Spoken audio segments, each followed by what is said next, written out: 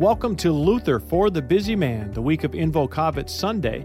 Our scripture reading comes from the book of Matthew chapter 4, verses 1 through 11. Then Jesus was led up by the Spirit into the wilderness to be tempted by the devil. And after fasting 40 days and 40 nights, he was hungry. And the tempter came and said to him, If you are the Son of God, command these stones to become loaves of bread.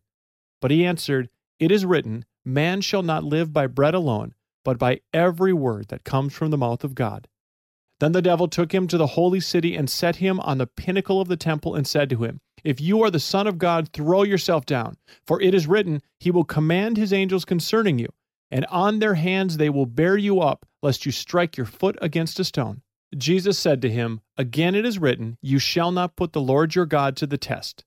Again the devil took him to a very high mountain and showed him all the kingdoms of the world and their glory. And he said to him, All these I will give you, if you will fall down and worship me. Then Jesus said to him, Begone, Satan, for it is written, You shall worship the Lord your God, and him only shall you serve. Then the devil left him, and behold, angels came and were ministering to him. Our scripture lesson comes from the book of Ephesians chapter 2, verse 10. We are his workmanship, created in Christ Jesus for good works, which God prepared beforehand that we should walk in them. It is customary to read the gospel of Christ's temptation by the devil at the beginning of the season of Lent to set Christ's example before Christians and encourage them to fast as Christ fasted. This is utter tomfoolery. In the first place, no one can ever measure up to such an example and fast without any food at all for 40 days and nights as Christ did. Christ, moreover, followed the example of Moses, who also fasted for 40 days and nights when he received God's law on Mount Sinai. Accordingly, Christ also wanted to fast when he was about to bring us the new law and to publish it. In the second place, our fasting is a complete mistake instituted by men. Although Christ fasted for 40 days, there is nothing at all in his word in which he orders us to do likewise.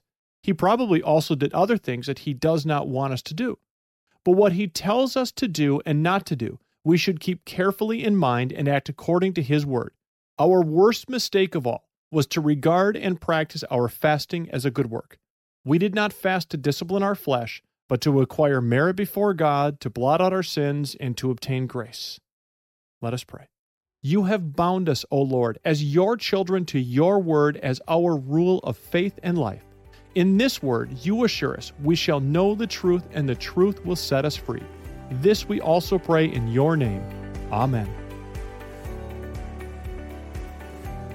Find the print version of the Luther for the Busy Man daily devotional at ambassadorpublications.org. Luther for the Busy Man is produced by the Free Lutheran Bible College and Seminary in Plymouth, Minnesota. Visit flbc.edu to learn how you can start here, go anywhere, grounded in God's Word.